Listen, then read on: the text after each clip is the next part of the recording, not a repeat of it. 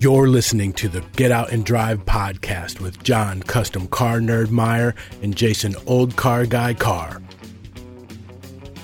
We'll be bringing you gearheads everything you never wanted to know about cars and why they should be on the road and not in your garage.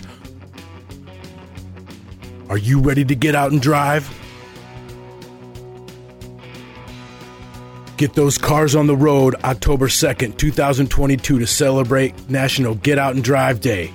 Visit nationalgetoutanddriveday.com for more info. When we were in Racing Junk's booth at SEMA 2021, we talked to a guy who loves to get out and drive fast. Camping World NHRA Top Fuel driver Nitro Joe Morrison. If you want to find out more about that, definitely head over to our Instagram page. We are here, Get Out and Drive podcast, are here with Joe Morrison, SEMA 2021. Somebody told me that you can get out and drive fast. Is that true? I like to drive fast. Yeah, I drive the Leverage Racing Top Fuel Dragster and the NHRA Camping World Drag Racing Series. Wow. So, how long have you been doing that? So, I have been drag racing. Really, my first time ever down the track was in my 1970 Chevelle at Raceway Park in Englishtown. Wow. Many years ago. But I've only been driving Top Fuel since 2020, actually. Of all years to make my Top Fuel debut. Was in 2020? Was in 2020, yes, sir. What were you driving prior to that? Or how were you scouted and how'd you move up? So I actually took a break from racing in the 90s. Into the early 2000s to chase a music career. Played in a number of different rock bands and things like that. When the opportunity came for me to actually get into a nostalgia car, it was a Brad Hadman alcohol funny car chassis with a Fiat Topolino body on it that we raced in New Jersey, New York, Pennsylvania, a little bit in Maryland, a club called the Northeast Timing Organization. Still have some great friends over there, fierce competition. We won a championship in 2011, went to 14 races and won 7 of them. Almost repeated as champion in 2012. Wow. Went to 12 races and won 6 if we had just shown up at one more race. But I had family obligations that conflicted with those 2 races. From there, was fortunate enough to start driving a fuel-altered called the 134 Fuel Coupe, a 1934 5-window Ford coupe with a nitro motor in it for a guy named Ted Bryan. And Paul Gold, actually, and Ted Bryan together built that car in the 80s. Long story with that. Also, of course, started driving for my good friend Rocky Perone, driving nostalgia funny cars. Oh, love that. So, again, I've been very lucky to drive a lot of different cars for some great people. Got my top alcohol license with Jerry Darian. And Jerry, you may have heard of some drivers named Force. They also, the Force girls drove for Jerry Darian. Yeah, that's on the tip of my tongue. Kind of rings a bell, right, John? It does ring a bell. So, among others, there were plenty of other racers that drove for Jerry Darian as well. So that kind of helped make the transition into Top Fuel a little easier. So I have hanging out with the right crowd. I have been very lucky. I'm proud to say that typically I am the dumbest guy in the room. Nice. Surrounded by great people, truthfully, it's been a blessing. I feel very fortunate. It's been a lot of hard work. Well, sure. So it never came easy. You never can stand still. But that's the background that led me into Top Fuel. Always been into drag racing specifically? Yeah. No turning right and left? So when I was 10 years old, a friend was selling a go-kart, and I really wanted it badly, so I actually borrowed my parents' lawnmower and cut neighbors' lawns to buy. So go-karting was really where I started. And then through a program about 10 years ago called Drive for COPD, I had the opportunity to do a Pro-Am event out at Fontana, the NASCAR track in Fontana, and got to drive through the Rusty Wallace racing experience, got to drive stock cars with a bunch of celebrities. It was kind of cool, you know.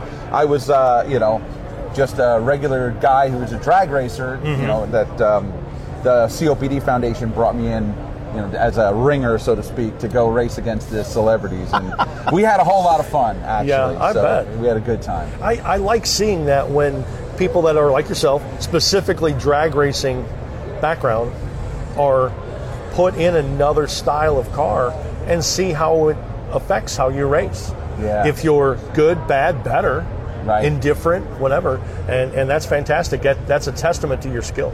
Well, I just love machines, and I get along. I'll just say that. I've always been comfortable driving. Maybe it's because I started at such a young age, and maybe it's because I'd watched my dad for many years and always loved driving. So, I'm driving Top Fuel now, but put me in a Volkswagen Bug in a 21-second quarter mile, and you know what? Right. I'm going to love racing just the same. Exactly, so, exactly. Because some of the cars, they don't give you a time slip; they give you a calendar. Right. Yeah. You started on Monday and you ended here. Yeah. But I see how your career has progressed, and it's fantastic, and I'm very happy to see that's happening to you. Thank you. Appreciate it. We always ask all of our guests, what drives you? We know that you drive a car. Obviously, you can operate it very well. Why do you care about this industry? What drives you to do what you do? So, it's a combination of things. So, really, the thrill of driving, it's just something that I've had since that first go-kart at age 10. So that's always a factor for sure. I got to tell you, in drag racing in particular, maybe that's just because that's where my experience is, but I've made some of the best friends. Some of the coolest people are involved in car culture in general, right, whether it's a lot of the car shows that we've done over the years, bringing a race car out and that kind of thing. Car people in general are just awesome people, and so that being able to race with friends has just been an amazing thing. Well, people share ideas and they help bring you along, and that's the biggest thing that we push on our show, is supporting the next generation and making sure that everybody shares information. Sure, there's going to be camaraderie. Sure, there's going to be rivalry. Oh, yeah. And you have little secrets that you keep to your chest. I get it. But everybody has to have fun. Oh, yeah. And that kind of moves the industry forward. Yeah. And making sure that everyone's super happy. There's always going to be some bad apple in the room, but yeah. What was your spark? I know you talked about your go-kart. Do you remember, because all the car guys do, all car guys and girls, they remember their spark of, I'm just cruising along and I'm young little Joe Morrison, and all of a sudden I'm interested in cars. Do you remember exactly when that happened? So, yes and no. Yes and no. So, and here's why. So, my mom and dad's first date was to Island Dragway. Okay. Dad was racing there. Dad would work there when he wasn't racing there. Mom wound up working in the timing tower. So she was still working in the timing tower after they got married when she was pregnant with me. So when I tell you I've been around drag racing since before I was born, I mean literally, like I am, you know, bred into it. Absolutely. So I have a couple of very early memories. I remember one time we were racing Dad's stock Eliminator car.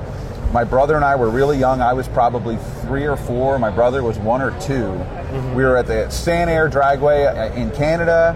I remember everybody outside, like they were still working on cars in the middle of the night. It was dark.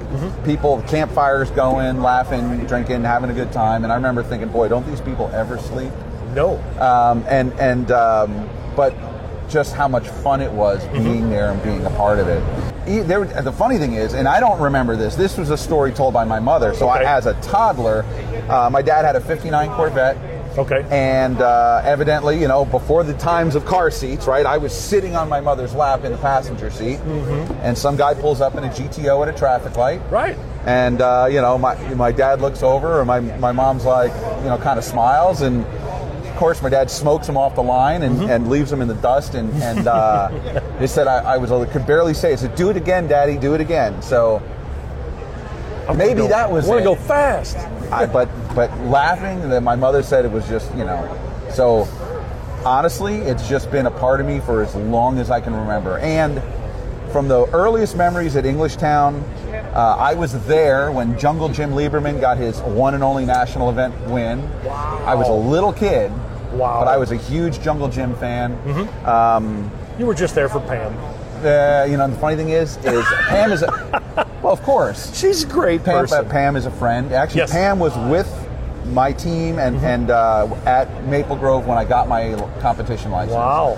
Funny story about that. My competition number is 171. Jungle Jim was 117. That's not by accident. Oh, wow. So to get my competition license on July 11th, on 7/11, with one of my good friends, and who actually I will be in the Ceramic Pro booth shortly at 2 o'clock this afternoon. Tim, my friend Tim, got married on July 11th a couple of years earlier, so 7/11. My good friend Jack Beckman, who is here in the Racing Junk booth at PRI, when I did my announcement, Jack's competition number is 7/11. Wow. So I've got July 11th, I get my competition license with Jungle Pam there, with my number dedicated to Jungle Jim. So yeah, this whole thing, it's funny how it all the planets are aligning. Yes. Nice. Yeah. That works out really well.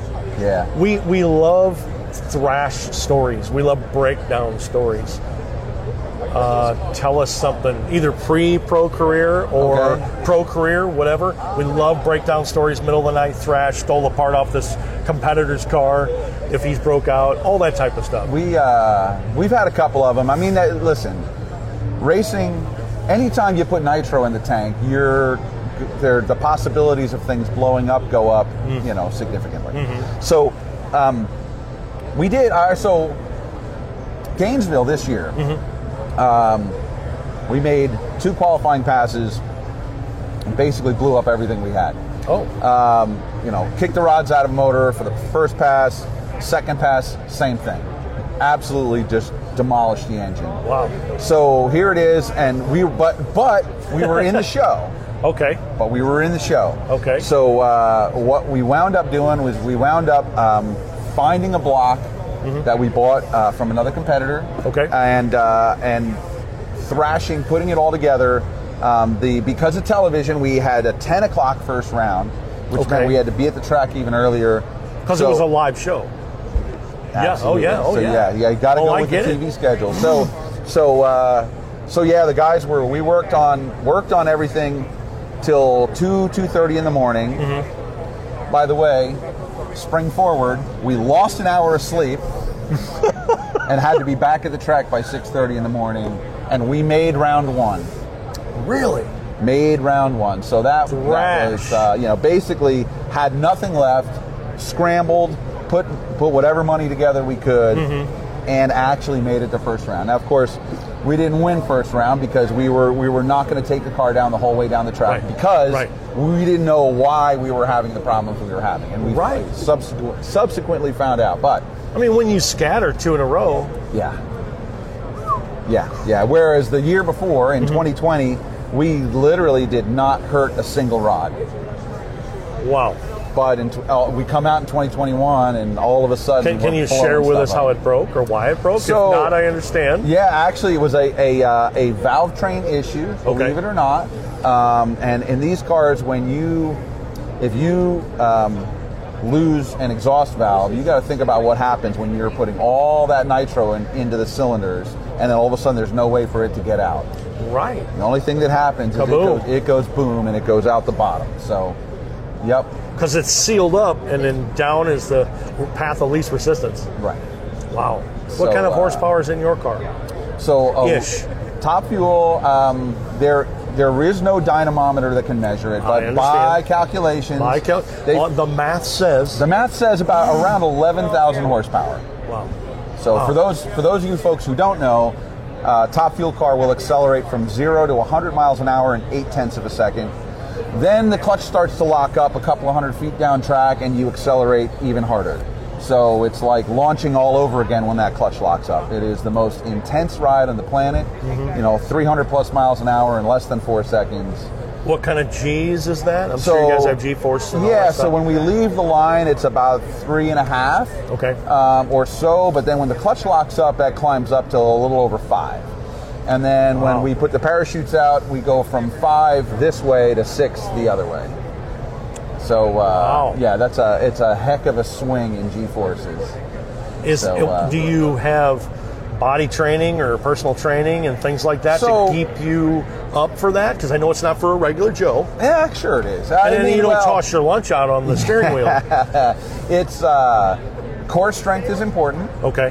So and the other thing is, look, sometimes, you have an oil down in front of us. Happened to us in Dallas. Krista Baldwin and I were strapped in the cars, our respective cars, for probably almost an hour. Now you NASCAR drivers would think, well, that's no big deal, right? Yeah, well, our fire suits are way thicker. Right. Not the paper thin stuff they use on the other side of things. So being able to handle heat, keeping yourself hydrated is extremely important. And then knowing your energy level. Races are won and lost by a tenth of a blink of an eye.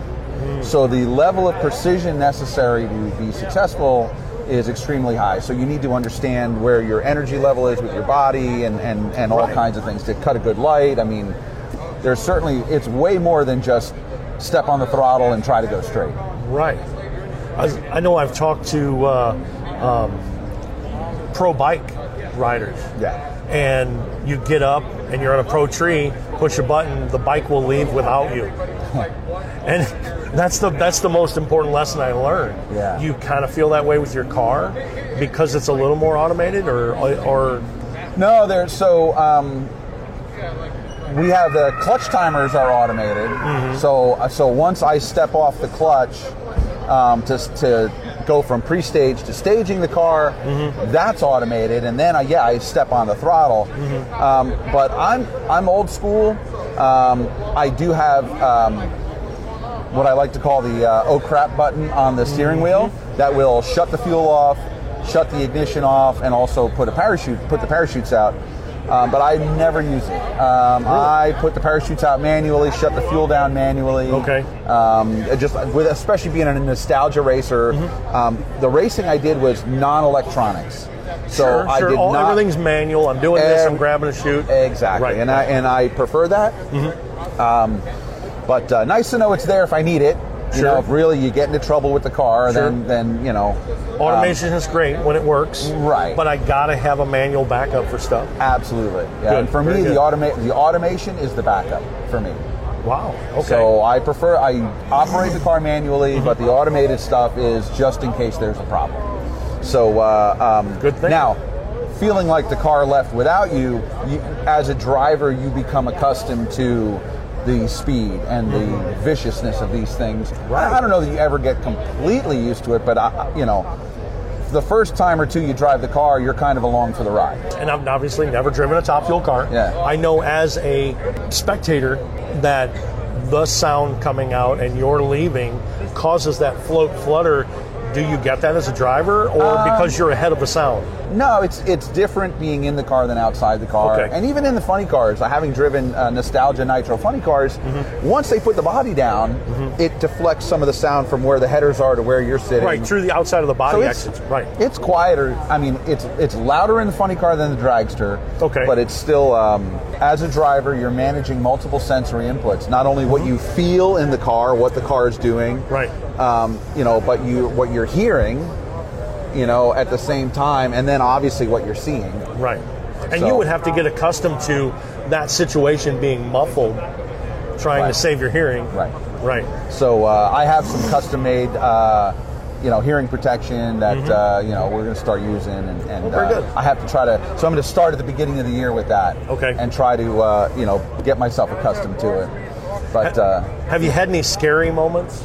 Because obviously going fast is you go fast quickly. So not.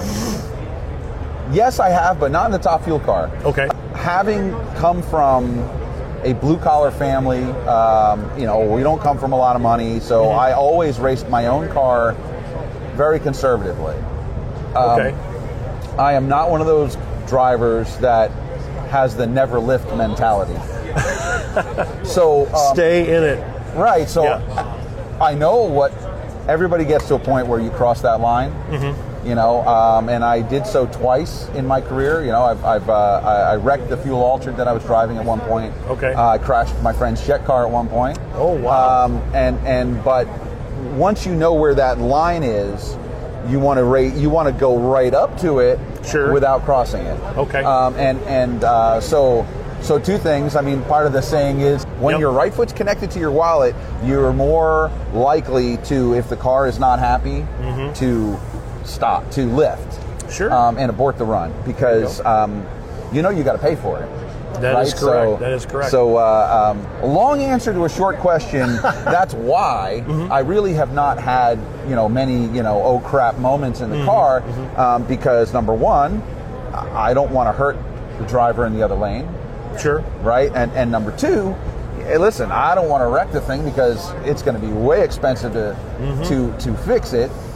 My motivation for winning has way less to do with beating the driver in the other lane and everything to do with the fact that I love racing so much that I want to race again.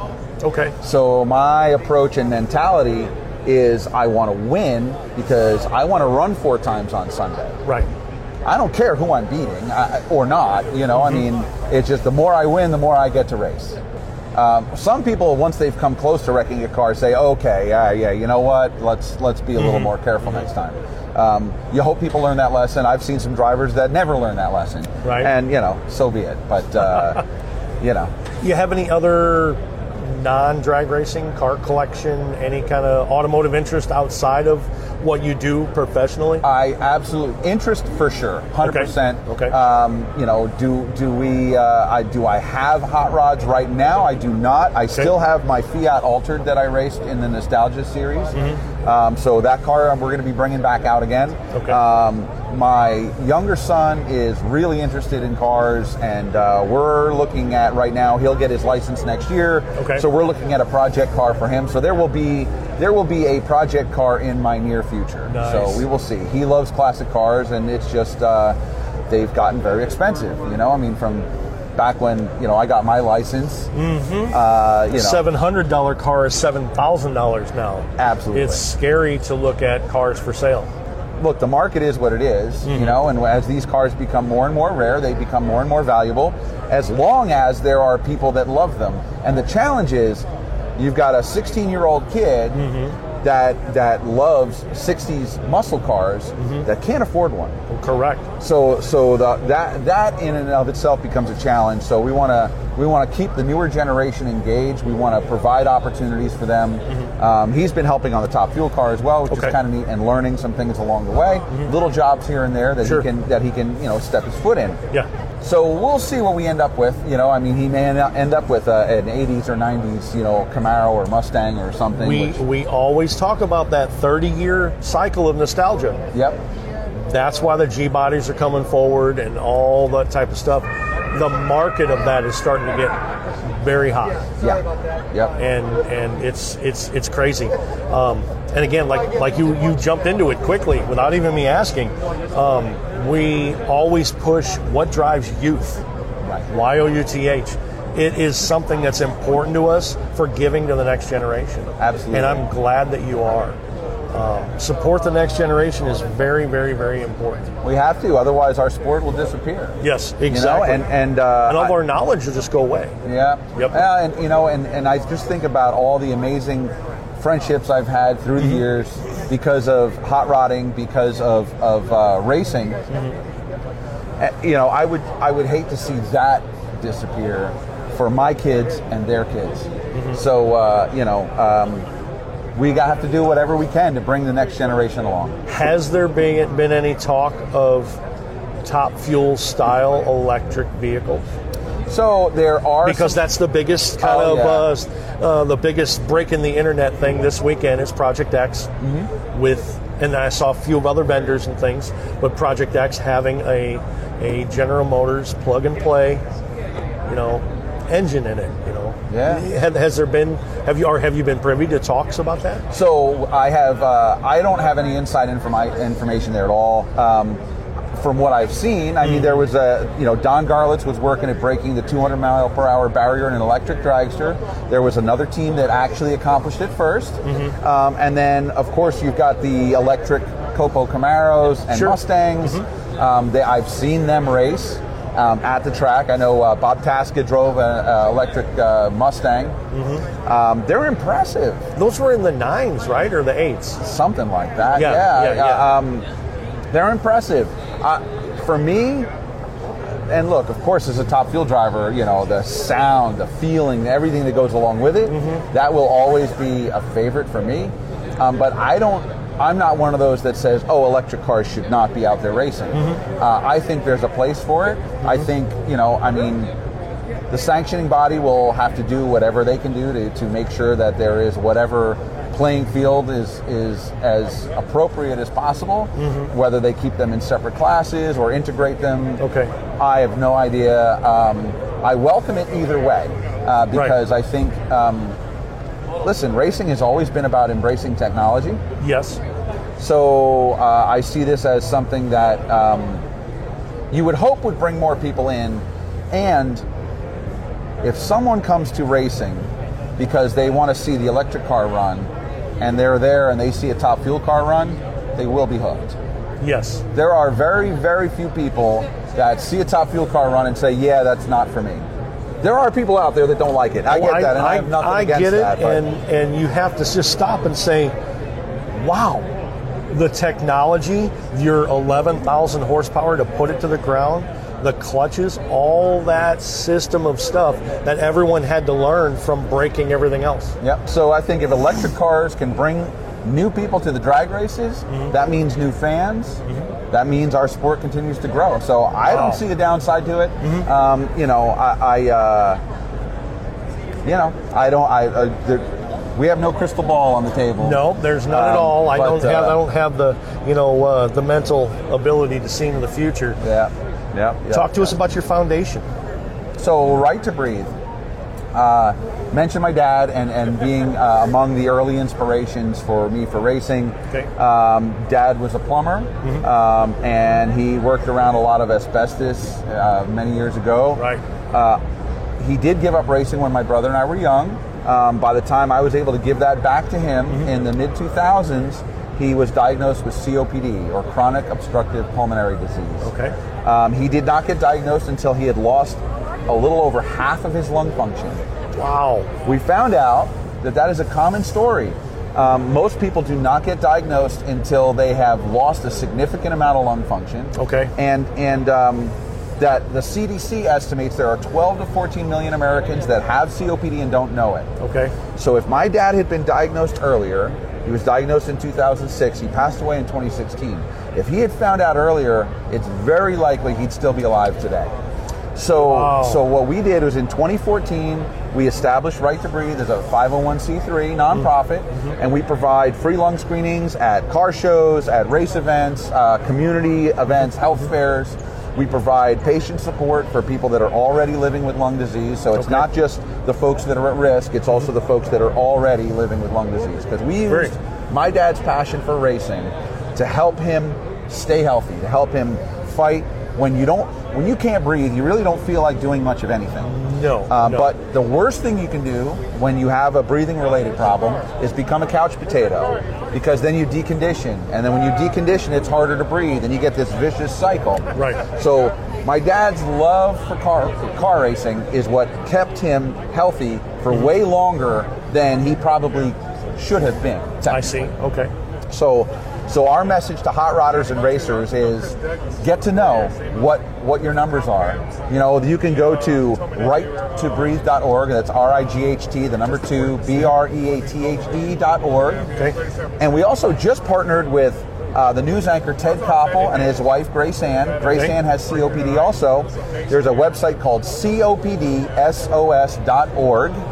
And they are using the Right to Breathe risk assessment questionnaire. You answer 7 or 8 questions, and that will let you know, you get a score, and that'll let you know where your risk factors are, and then you can take that and talk to your doctor. So we don't diagnose anybody. We provide a pathway for education for people and tools for people to be able to go and talk to their doctor. So, well, that sounds great, and being able to help some people, that has to be a great feeling. We want to give back to the racing community, and really, there's a lot of folks in the racing community that are at risk because of what we do. I mean, my day job for many years as a landscaper, I'm in the risk group, so I've taken the screener myself, and had a conversation with my doctor. So my breathing, when I did the breathing test called spirometry, showed that everything was fine, but I'm in the risk factor. But my doctor and I have a conversation, and we know that we got to check me in a couple of years to make sure that everything's still good.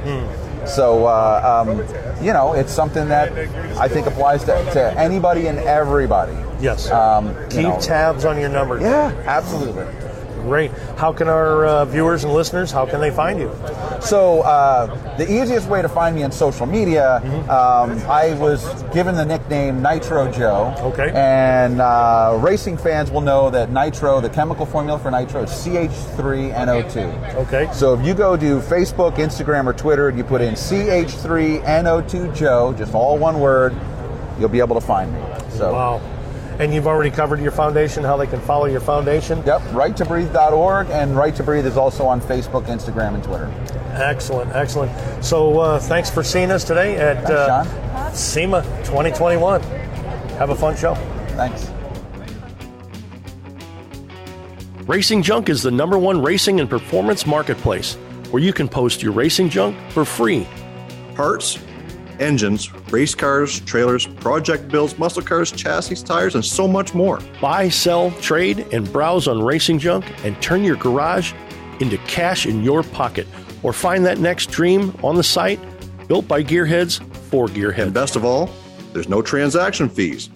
100% of what you make through your ad is yours to keep.